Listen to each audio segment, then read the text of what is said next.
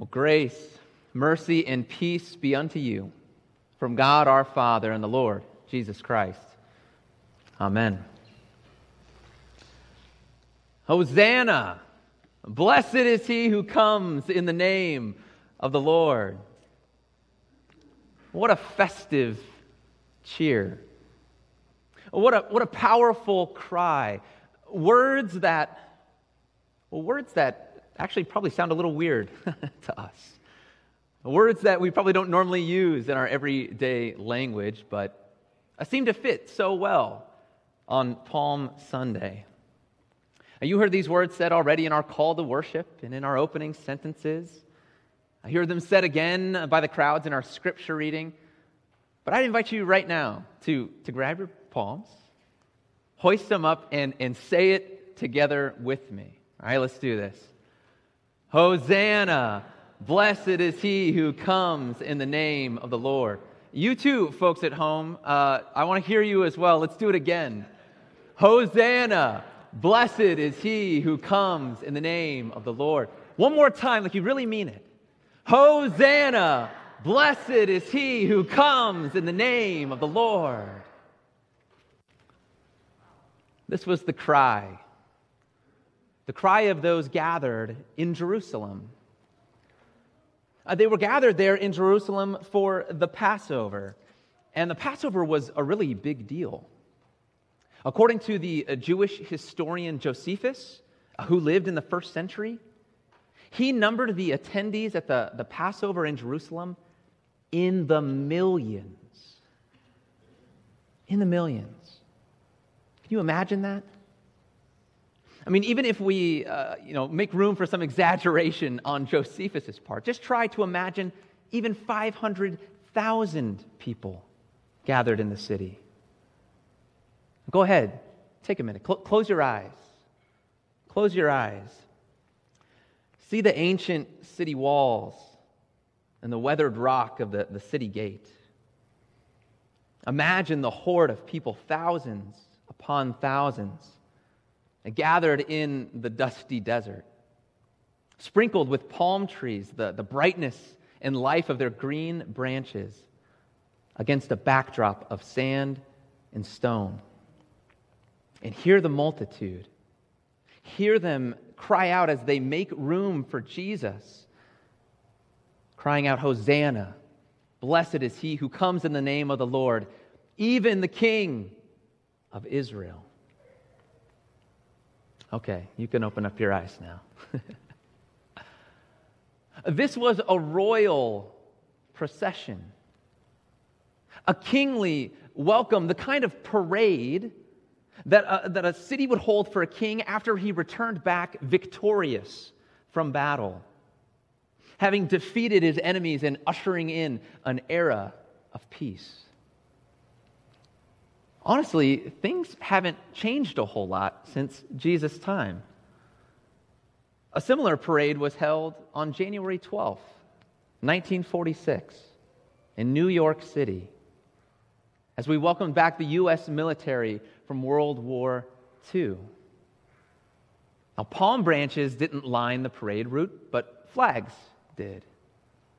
And people came in drove, in mass, to get a glimpse of the parade. They even gathered on rooftops. Ticker tape and confetti rained down across the city like gentle snow falling. And you could hear the shouts of thanksgiving and praise as the procession went by. The line of cars holding esteemed guests drove by. One look, and you can tell this is a victory parade. And that's what our text was all about. The text that we heard where this large crowd had come out to see Jesus as he made his entry into Jerusalem. Not that Jesus had already conquered all of his enemies, but the people expected him to. He was the long-expected Messiah, the King, the one that our study of Daniel, all those weeks we spent in Daniel, were pointing us forward to. As Daniel saw in his night visions, behold, there came one like a son of man, and to him was given dominion and glory and a kingdom. Jesus was the king. He was the king that the prophet Zechariah prophesied about after the people came home from Babylon and were living in Jerusalem, but were still under foreign oppression. The prophet Zechariah is the one we heard in our text for today, saying, "Fear not, daughter of Zion. Behold, your king is coming." And now the king was here. And so the people rang out their shouts of Hosanna, these shouts of thanksgiving and praise. Hosanna. You heard it explained for you already. I'm so glad Pastor Aaron did that, because before this service, I don't know if I knew what the word Hosanna meant. But it literally means, save us. Save us, please. Or save us now. People shouting, save us. Save us from our enemies. See, things hadn't changed a whole lot for the Jews since the time of Daniel and Zechariah. They were still living under foreign occupation. This time around, it was the Romans. The soldiers scoured the city. And the people hoped that Jesus would bring back the glory days of Israel in the time of King David. They were hoping they would be free and protected from any future oppression. But who were Jesus' enemies? You could consider the Romans his enemies. They did nail him to the cross, after all. But the list of enemies only begins with the Romans. A greater enemy turns out to be his own people. The Pharisees, the chief priests.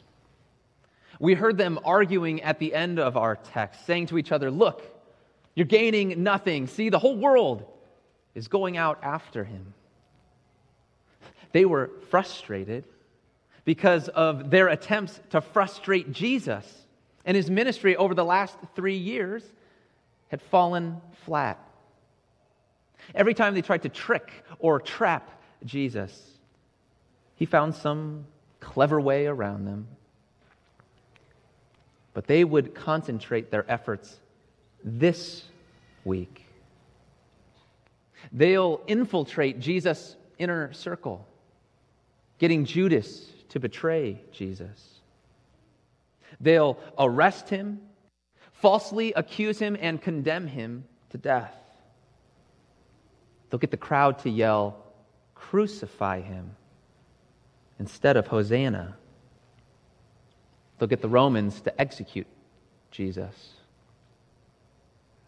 Some of Jesus' enemies are his own people. But we still haven't gone far enough. Jesus' enemies are not just his own people. An even greater enemy is what's behind, what's driving the Pharisees and the chief priests to do what they're doing. Anger. They're angry that Jesus is letting the people worship him instead of God alone. Fear. They're afraid that they're going to lose this position of power that they have because of Jesus. Jealousy. The people are following Jesus and not them. Greed. Jesus attacks their money-making schemes in the temple. Hatred. Because Jesus was telling them that they needed to change their lives and follow him. Now that brings it all a little closer to home, doesn't it? Anger, fear, jealousy, greed, hatred. These things come from within all of us. We call it sin. And we know it as the dark places in our hearts and in our minds.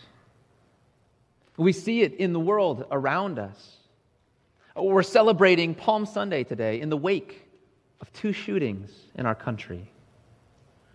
8 people dead at a spa in Atlanta. Another 10 gunned down at a grocery store in Boulder, Colorado.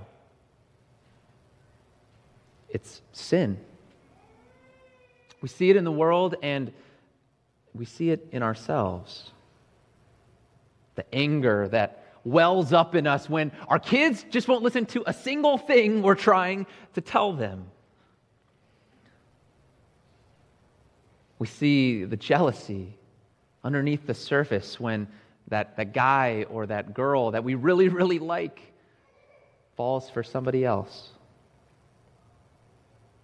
The hatred that boils deep below the surface against those who have hurt us in the past, or against those who we perceive as tearing down our country, those people we'd really like to place all the blame on for the problems that we experience in our life. It's sin. We see it in the world, and we can't help but be infected by it ourselves. A whole demonic world led by Satan tempts every one of us into falling for these ugly enemies of Jesus. And so we're right to cry, Hosanna! Save us, Lord! We see evil in the world around us. Hosanna, save us! We see this evil in ourselves. Hosanna, save us, please. But we still haven't gone far enough. There remains one more enemy yet to be named, our last and greatest enemy, death itself. The punishment for anger and jealousy and hatred and everything else that led Jesus to ride that donkey into Jerusalem. No one can escape this enemy.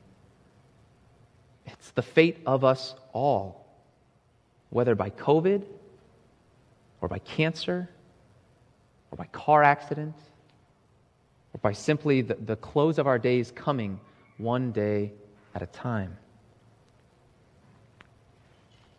Do you see who the real enemies are? It's not just a few Roman soldiers or some religious leaders back then. Jesus is going up against the very enemies that haunt us. He's going to battle against the dark places in our hearts and in our minds. He's taking on our worst enemies, sin, the wretchedness that we see in our world, and Satan himself. His war will ultimately be against our greatest enemy, death and the grave. And Jesus would ride that donkey, ride into the worst of what his enemies, our enemies, could do to him. Blood would be shed, but not the blood of the Romans or of the chief priests or the Pharisees or the people who yelled, "Crucify him," but Jesus' blood. He wouldn't resort to violence, but he would be manhandled and whipped to within an inch of his life. Jesus rode into Jerusalem seeking peace, but his enemies, our enemies, attacked him. He rode into Jerusalem for one purpose: to make this victory parade come true. But how did Jesus gain the victory? He let his enemies do their worst to him. He didn't stop the violence done to him. He willingly went to the cross.